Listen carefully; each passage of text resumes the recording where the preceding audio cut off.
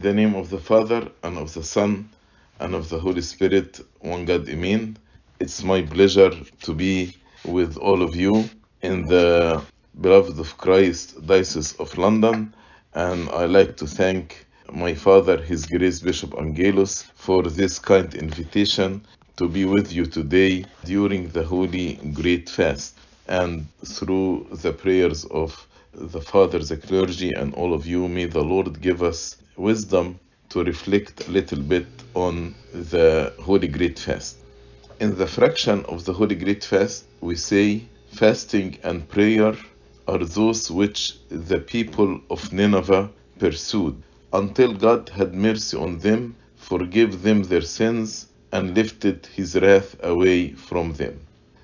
And also, the Lord Jesus Christ said about the Ninevites that they will stand in the day of judgment and they will condemn the generation in which the Lord Jesus Christ lived, because they believed and repented at the preaching of Jonah, but the people did not believe or repent at the preaching of the Lord Jesus Christ, many of them, and the Lord Jesus Christ is greater than Jonah. So I think the Lord Jesus Christ is asking us to reflect on the repentance of the Ninevites, and this will be like an example to all of us to follow this style of repentance in order to have the mercies of God dwell upon us. So let's read from the book of Jonah, chapter 3, starting from verse 5, and we will reflect on these verses. So the people of Nineveh believed God, proclaimed a fast, and put on sackcloth from the greatest to the least of them. Then word came to the king of Nineveh, and he arose from his throne and laid aside his robe, covered himself with sackcloth, and sat in ashes. And he caused it to be proclaimed and published throughout Nineveh by the decree of the king and his nobles, saying, Let neither man nor beast, herd nor flock taste anything. Do not let them eat or drink water. But let man and beast be covered with sackcloth and cry mightily to God. Yes, let everyone turn from his evil way and from the violence that is in his hand. Who can tell if God will turn and relent and turn away from his fierce anger, so that we may not perish? Then God saw their works, that they turned from their evil way, and God relented from the disaster that he had said he would bring upon them, and he did not do it. Glory to the Holy Trinity. So if we analyze the repentance of the Ninevites, it started with believing God, as we read in verse 5. So the people of Nineveh believed God. That's the first step. Jonah went to Nineveh and told them, after 40 days, Nineveh shall be overthrown. So they believed this warning, and believing God was the first point in repentance. Maybe when all of us hear this, we say we all believe God, so we don't have problem with this issue. But in reality, we say we believe God, but in reality, we don't. And I will tell you why I say we don't believe God.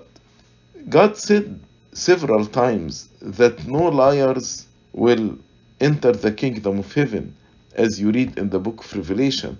The liars will be outside the heavenly Jerusalem.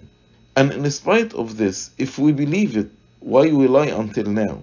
Why until now, although all of us want to go to heaven, but why do we still lie? Either we believe God or we are not taking him seriously. Another example, in the Sermon on the Mountain, the Lord Jesus Christ said, He who says to his brother, foolish one, he deserves the fire of hell. And until now, we curse one another. And there are several examples. So, do we take God serious or not? Do we take his warning serious or not? The people of Nineveh took the warning when Jonah told them, after 40 days, God will overthrow your city. Then everyone actually believed God. They took God seriously. Our problem, we don't take God serious in our life. We know all this warning, but we don't take Him serious enough to respond to this warning. Number two, they proclaimed a fast, as we read in verse 5. The people of Nineveh believed God, proclaimed a fast. Why they proclaimed a fast? How fast is related to repentance? We know that our body and the desires of the body, there is continuous war between the body and the spirit. So there is a war between the body and the spirit. And in any war, if two persons are fighting together, who will win the war? The stronger. So if our body and the desires of the flesh are stronger than the spirit, then the person will be carnal. But if the desires of the spirit are stronger than the desires of the body, the person will be spiritual. So when we fast, as St. Paul said, I discipline my body and bring it into subjection. St. Paul said, lest after I preach it others, I myself be disqualified. So when we fast, actually, we discipline our body and we bring it into subjection. We put it under the control of the spirit. So in this war between the body and the spirit, we will find the spirit is stronger than the body. Then the spirit will win this war, and the person will be a spiritual person, not a carnal person, led by the desires of the spirit, not by the desires of the flesh. Later on, the Lord Jesus Christ said to us about demon, this kind cannot come out by anything except by prayer and fasting. So another reason why we fast, in order actually to overcome Satan. Satan cannot actually be defeated except through prayer and fasting. As the Lord told us, they brought a young boy possessed with demons to the disciples, but they couldn't actually cast out the demon. So they asked the Lord why we couldn't, and the Lord told them, this kind cannot come out by anything except by prayer and fasting. Also in fasting, we participate in the death of Christ. Although we don't literally die in fasting, but when we abstain from eating and drinking, we actually participate in the death of Christ. So by mortifying the desires of the flesh, in this way, if we participate in his death, we participate also in his resurrection. And our fasting will take its power and its strength from the fast of our Lord Jesus Christ. Because now we are united with the Lord Jesus Christ. Since the baptism, we put on Christ. So any spiritual activity we do, it is actually accepted before God the Father through the work of Jesus Christ himself. Our fasting will be accepted through the fasting of our Lord Jesus Christ. Because now we are one, we are in union. So when I fast, my fast take its power and its strength and its acceptance before God the Father from the fasting of our Lord Jesus Christ. The third point in the fasting of the Ninevites, or in the repentance, they put on sackcloth from the greatest to the least of them. And there are here 2 points, actually, not only 1 point. The third point, we said the first point is they believed in God, they took him seriously. Second point, they fasted. Third point, they put on sackcloth. They put on sackcloth. It's a form of asceticism. So they are not living in luxury, but they humbled themselves before the Lord, even in their clothes. And fasting should be a time of asceticism in everything. In food, fasting is about simplicity in the food.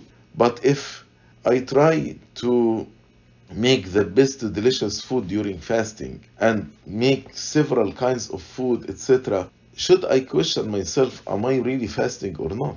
Because fasting has the two dimensions, the ascetic dimension and the spiritual dimension. In the ascetic dimension, we should abstain from eating and drinking to a certain time. Then we should control the quantity and the quality of food. Quantity and quality of food. And the people who actually really fasting with asceticism, the budget of food during fasting time will be less than the budget during non-fasting time. And the difference actually between this budget and that budget should go to the poor and needy. And if I say that fasting is participation in the death of Christ, how can actually I spoil my flesh and make different kind of food and delicious food, and then I say I'm fasting? Fasting has to do with discipline, and discipline the body and living in asceticism. As the people here, they put on sackcloth from the greatest to the least of them. And also this goes to shopping, buying new clothes, etc. So during fasting, a person should live in asceticism. The fourth point, it says from the greatest to the least of them, which means communal fasting. Everybody fasted together. And the communal fasting is very important. Many people say, I will fast whenever I want. And it is individual, something individual between me and God. But the communal fasting is mentioned in the Old Testament and the New Testament also. Like example, in Acts chapter 27, we read, when the fast was over. So here he is referring to a fast that everybody participate in it. The communal fast is important because my fasting actually will support your fasting, and your fasting will support my fasting. So when we fast all of us together, then we will strengthen each other's fasting, and our fasting will be very, very strong before God. The fasting of the Ninevites here made God had mercy on them and lifted his wrath away from them. The fasting of the Israelites during the time of Esther actually gave Esther grace in the eyes of the king, and he did not kill her when she entered without appointment. So fasting actually can do miracles. The mountain of Al-Mu'attam was moved from its place through the power of prayer and fasting. So it is not up to me actually to say I will fast or not.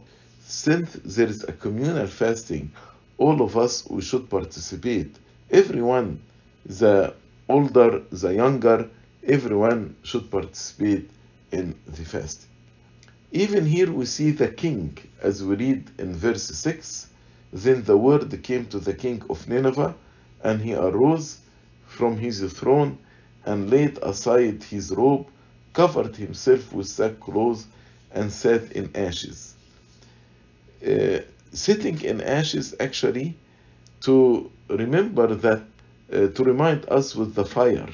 So if we don't repent, God forbid, people actually their end will be in the lake of fire. So the idea of sitting in ashes to remind the person with the fire, so this like a warning from God, so we can repent and return to God. And by the way, in the Catholic Church, the first day of fasting is Wednesday, not like us. The first day in fasting is Monday. And they call it Ash Wednesday. Ash Wednesday. And actually the Catholic people go to the church on Ash Wednesday, and the priest make with ashes a sign of a cross on their forehead to remind them that this fasting is a time of repentance, returning to God, and time of asceticism. That is why the day before Ash Wednesday, as we have the pre-fast Sunday, Hadd al-Rifa', so Rifa' will be Tuesday, and they call it in English Fat Tuesday. In French, they call it Mardi Gras. And the idea of celebrating the day before the fast is to prepare ourselves spiritually to the fast. Unfortunately, now Mardi Gras in many states and in some countries take a very ungodly celebration, and I wonder how can we prepare ourselves to the fasting with all these ungodly practices. And the king actually called a communal fast to everybody, as we read in verse 7, and he caused it to be proclaimed and published throughout Nineveh by the decree of the king and his nobles, saying, let neither man nor beast, herd nor flock, taste anything. Do not let them eat or drink water. So, according to their knowledge, because Nineveh was a pagan country, so according to their knowledge, they let even the beasts and the animals to fast with them. And they actually proclaimed total abstinence from eating and drinking. And this is the reason why actually we fast 55 days. Some people actually, they try to find explanation, so many different explanations about why we fast 55 days. But when you study the church history, you will find that the early church knew either the fast of 6 weeks or the fast of 8 weeks. 6 weeks and 8 weeks. 6, because 6 by 7 is 42, so that is the 40 days that the Lord Jesus Christ fasted. But why 8 weeks? Because on Saturday and Sunday, we don't abstain. And the people wanted to abstain every day. So, since the people abstain 5 days in the week, excluding Saturday and Sunday, then actually they need 8 weeks to fast 40 days. 5 by 8, 40. But the 8 weeks is 56 days. And from here came the 55 days. Hygeia was a pilgrimage in the 4th century, and she visited Jerusalem and stayed there 3 days and recorded all her observation. You can find her writing. Her name is Hygeia. You can find her writing in the ancient Christian literature. And she said in Jerusalem, they fast 8 weeks, and she explained why the 8 weeks, because they don't abstain on Saturday and Sunday. So 5 by 8 would be 40. But in Egypt, the Copts fasted 6 weeks, not 8 weeks. What happened when people went to Jerusalem to visit the Holy Sepulchre and the Golgotha? And they know that the people in Jerusalem fasted 8 weeks. So when they returned back to Egypt, they said, since I visited the Holy Land, now I will fast 8 weeks like the people in Jerusalem. يعني يقول لك طالما انا قدست هصوم 8 أسابيع زي الناس بتوع القدس. And actually this custom is still, we have it here, like in St. Mary fast. Some people, they fast 3 weeks. Some people fast 1 month. Some people fast as they abstain completely until sunset. Some people, they don't eat fish. Although all these things are allowed. A fish is allowed in St. Mary fast. It's only 15 days. Abstinence should be until 3 p.m., not until 6 p.m. But some people, they do extra asceticism.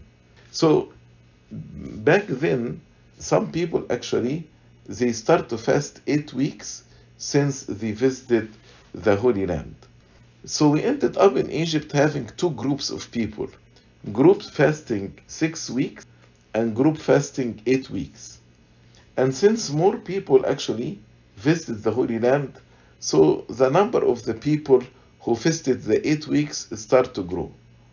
And in order to have unity among all the cups, and since also we in Egypt, we abstain on Saturday and Sunday, so in Egypt actually we adopted the fast of 8 weeks. That's why now we are fasting the 55 days. So here in Nineveh, they completely abstain from eating and drinking, as we read. He said, let neither man nor beast, herd or nor flock taste anything.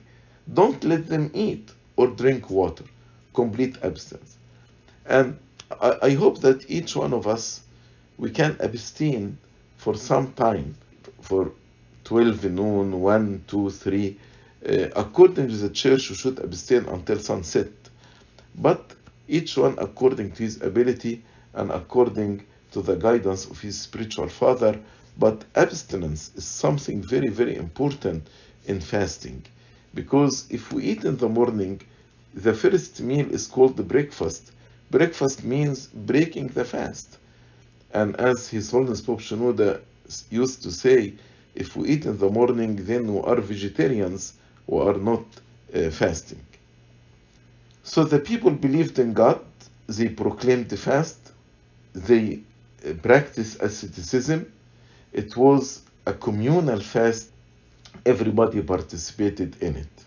Verse 8, but let man and beast be covered with sackcloth, and cry mightily to God. That's number 5. Cry mightily to God. Prayer. Usually during this fast, when you hear the word fasting, you hear prayer. Fasting and prayer. Fasting cannot work alone. Many people ask, we fasted for so many years, but we never felt all these blessings that you speak about. Why? Because fasting does not work alone. If we fast only, then we are changing certain food with another food, and that's it. Fasting works with prayer. That's why the Lord spoke about the demon and said, this kind cannot come out by anything except by prayer and fasting. And I want you to notice here, He did not say and pray. He said, cry mightily to God. Cry mightily to God.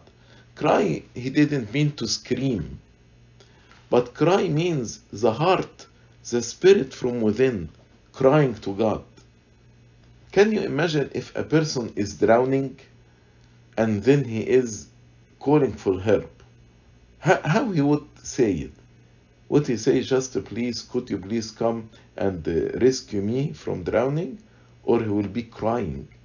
In the same way, we need to be crying heartedly, mightily to the Lord in order actually to deliver us, to rescue us, to have mercy upon us, to forgive us our sins, to lift His wrath away from us. In the book of Psalms, you hear in many, many Psalms, David said, I have cried to the Lord. Out of the depths I cried to the Lord. To you, O Lord, I cried with my voice. Several times. As if David, the only type of prayer that he knew is the crying. Crying. So we need to pray with zeal, with sincerity, not just words coming out of our mouth. And with crying, number 6, he said, yes, let everyone turn from his evil way and from the violence that is in his hand. This is what we call repentance. Repentance. Turning from evil way and turning from the violence, it is repentance. Repentance is actually making like a U-turn. And instead of I'm going away from God, I will make a U-turn and return back to God. For our repentance to be acceptable before God and to be a true and genuine repentance, it's not enough to say, I repented or I am gonna quit this sin. It takes actually several things. It takes, number one, actually, to take responsibility of our sins. If we don't take responsibility, and if I know or I am convinced that I have excuses, then it will be very difficult for me to repent. For example, if I have anger problem, and I say I get angry because of my boss at work, because of my parents, because of my spouse, because of my children, then I am finding excuse to myself.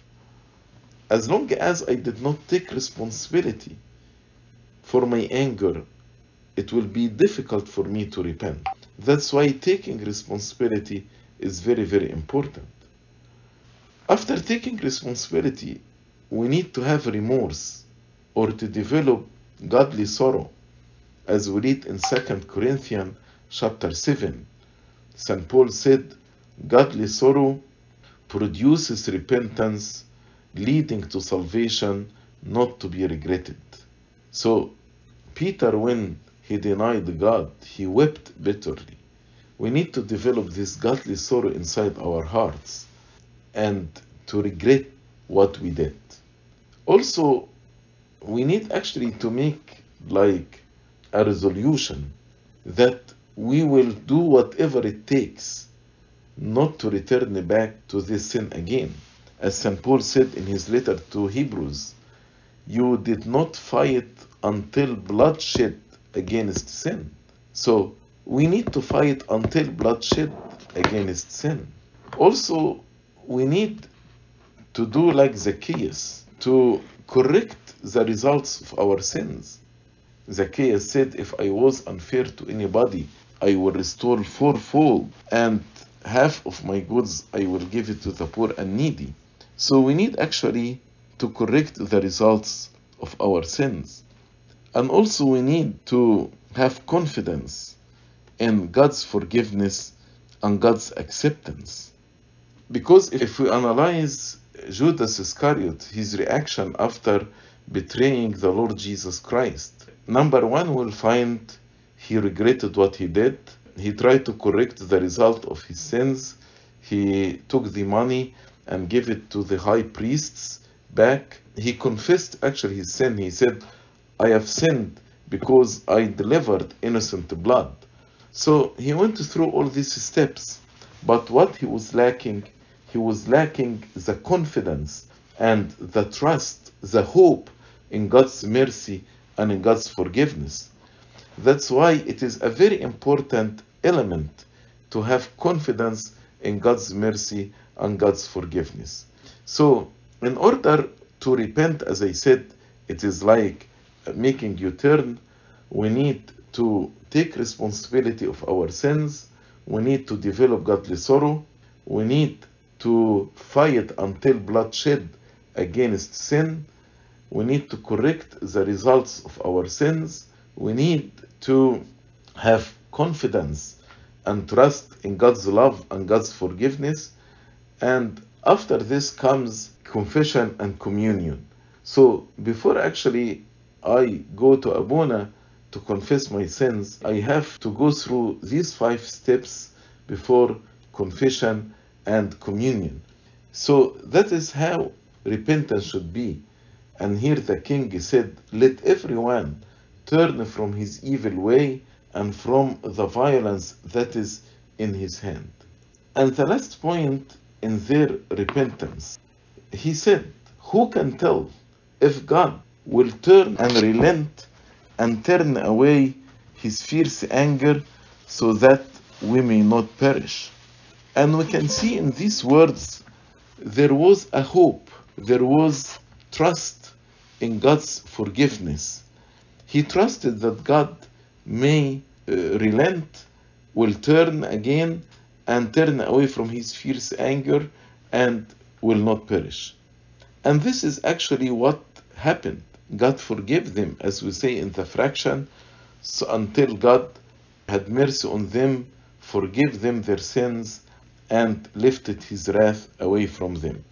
But usually people ask a question here, does God change his mind or not? In order actually to answer this question, we need to say, where is the camera? What do I mean by where is the camera? From where we are seeing the scene, from heaven or from earth? In heaven, actually, God is timeless. God is above time. In heaven, there is no past, present, and future.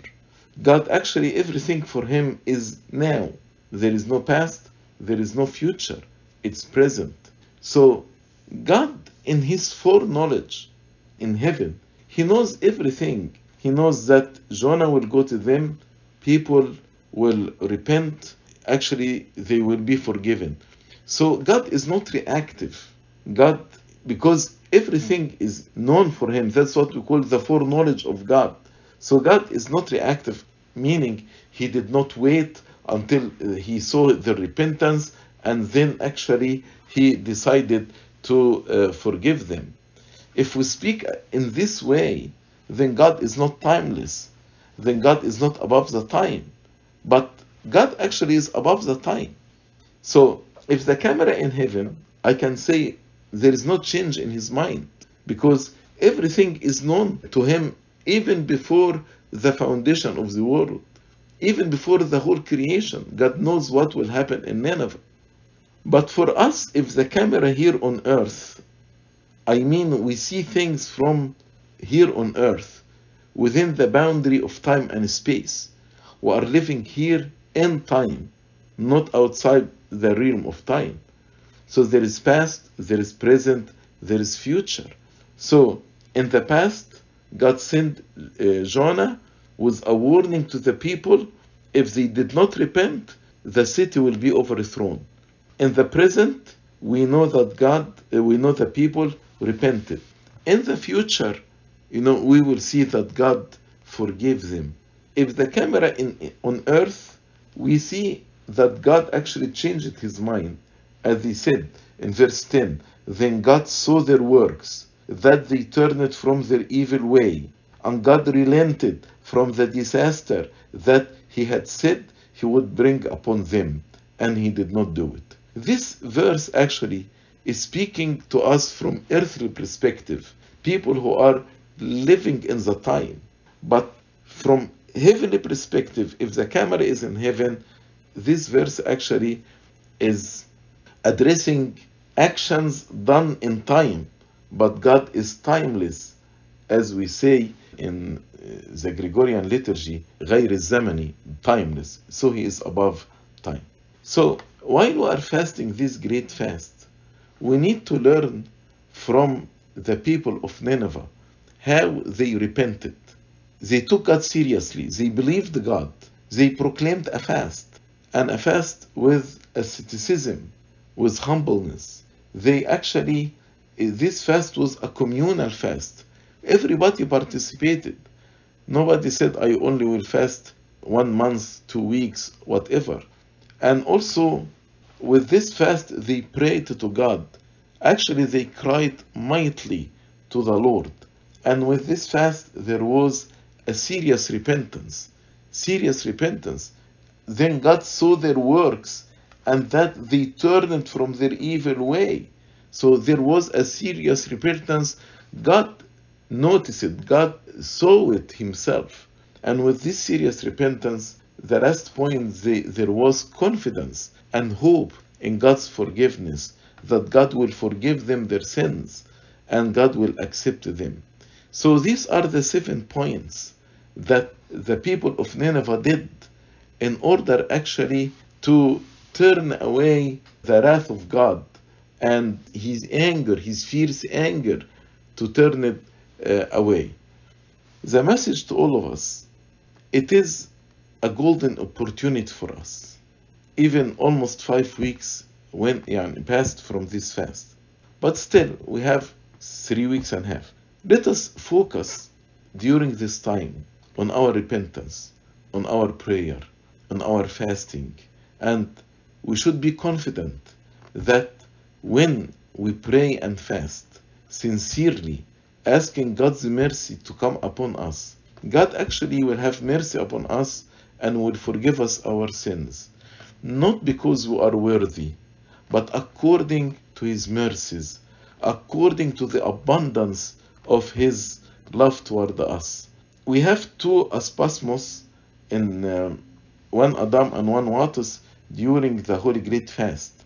The word aspasmos means greeting, and we have these two hymns, one instead of Rejoice, O Mary, and the other one instead of O Lord God of Hosts. The Wattus aspasmos actually is taken from Jonah chapter 4, when he said to the Lord, I know that you are a gracious and a merciful God, slow to anger, abundant in loving kindness, one who relents from doing harm. So during this fast, we remind us with all these characteristics of God, that he is gracious, merciful, slow to anger, abundant in loving kindness, one who relents from doing harm. So God actually will forgive us our sins, for sure, definitely, not because we are worthy, but because of his kindness, his love, he's merciful. And this actually, we are reminded with this also in the Adam Aspasmos, that says, you do not desire the death of a sinner, but rather that he returns and lives. So we say, and we know this about God, he does not desire the death of a sinner. God desires that we return and live. And that's why we say, restore us, O God, to your salvation, and have mercy upon us. So let us put our confidence in God, ask God's grace to be with us during this fast, to help us to fight the good fight, so our fasting will be acceptable before God. And as God actually accepted the fast of the Ninevites, he may accept also our fast, and all of us will enjoy the mercies and the forgiveness, and in the life after, the eternal life with all the saints and the righteous. Glory be to God forever and ever. Amen.